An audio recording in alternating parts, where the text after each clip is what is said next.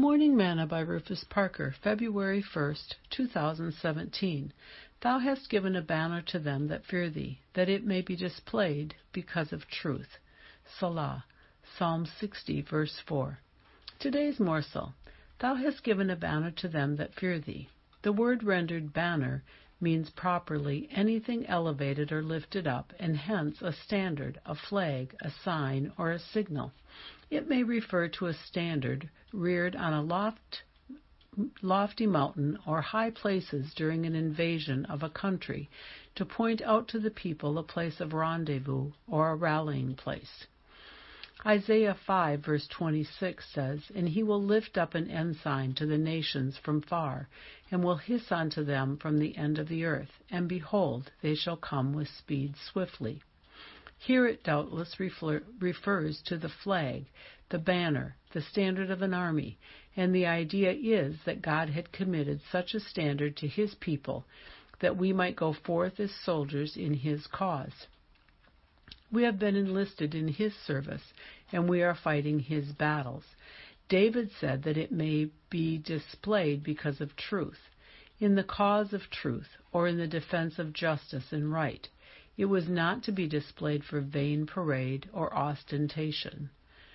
It was not to be unfolded in an unrighteous or unjust cause.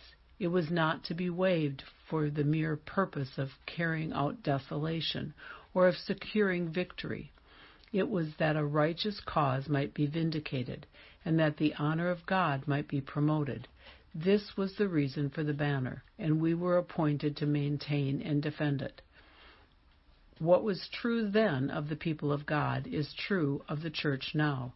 God has given his church a banner or a standard, that it may wage a war of justice, righteousness, and truth, and that it might be employed in resisting and overcoming his enemies, that it may carry the weapons of truth and right against all injustice, falsehood, error, oppression, and wrong, that it may ever be found on the side of humanity and benevolence, of virtue, temperance, liberty, and equality, and that it may bear the great principles of the true religion to every territory of the enemy, until the whole world shall be subdued to God.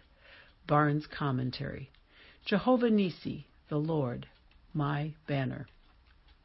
Sing, I may never march in the infantry, ride in the cavalry, shoot the artillery. I may never soar over the enemy, but I'm in the Lord's army. Yes, sir. Thought for today. His banner over me is love. Song of Solomon, chapter 2, verse 4.